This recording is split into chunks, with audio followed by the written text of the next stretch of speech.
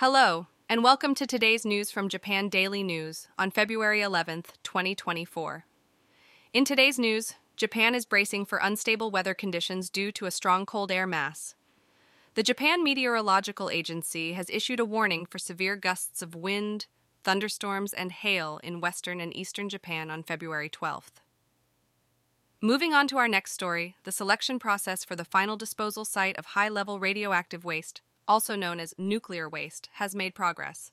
A draft report of a literature survey conducted in 2 towns in Hokkaido, the first of its kind nationwide, suggests that the entire area of Satsuma Sendai town and certain parts of Kamoenai village, excluding the volcanic zone, could be potential candidates for the next stage of investigation.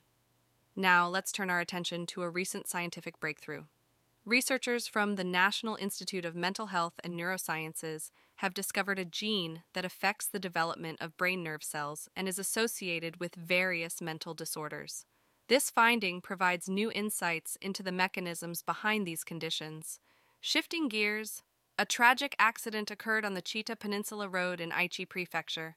A truck collided with the median and spilled its cargo, including rocks, onto the opposite lane, resulting in the death of a male driver in a passenger car. The police have arrested the truck driver and are investigating the cause and details of the accident.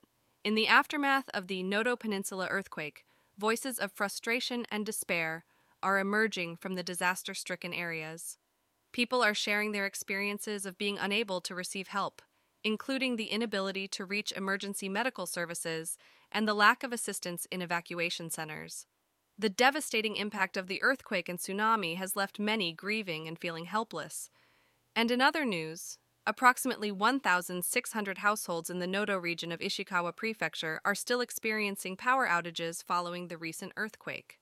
Lastly, during cleanup operations after the earthquake in Nanao City, Ishikawa Prefecture, a man in his 60s was trapped under a collapsed concrete block wall and is currently in critical condition. That's all for today's news. Thank you for listening to Japan Daily News. And now for the weather.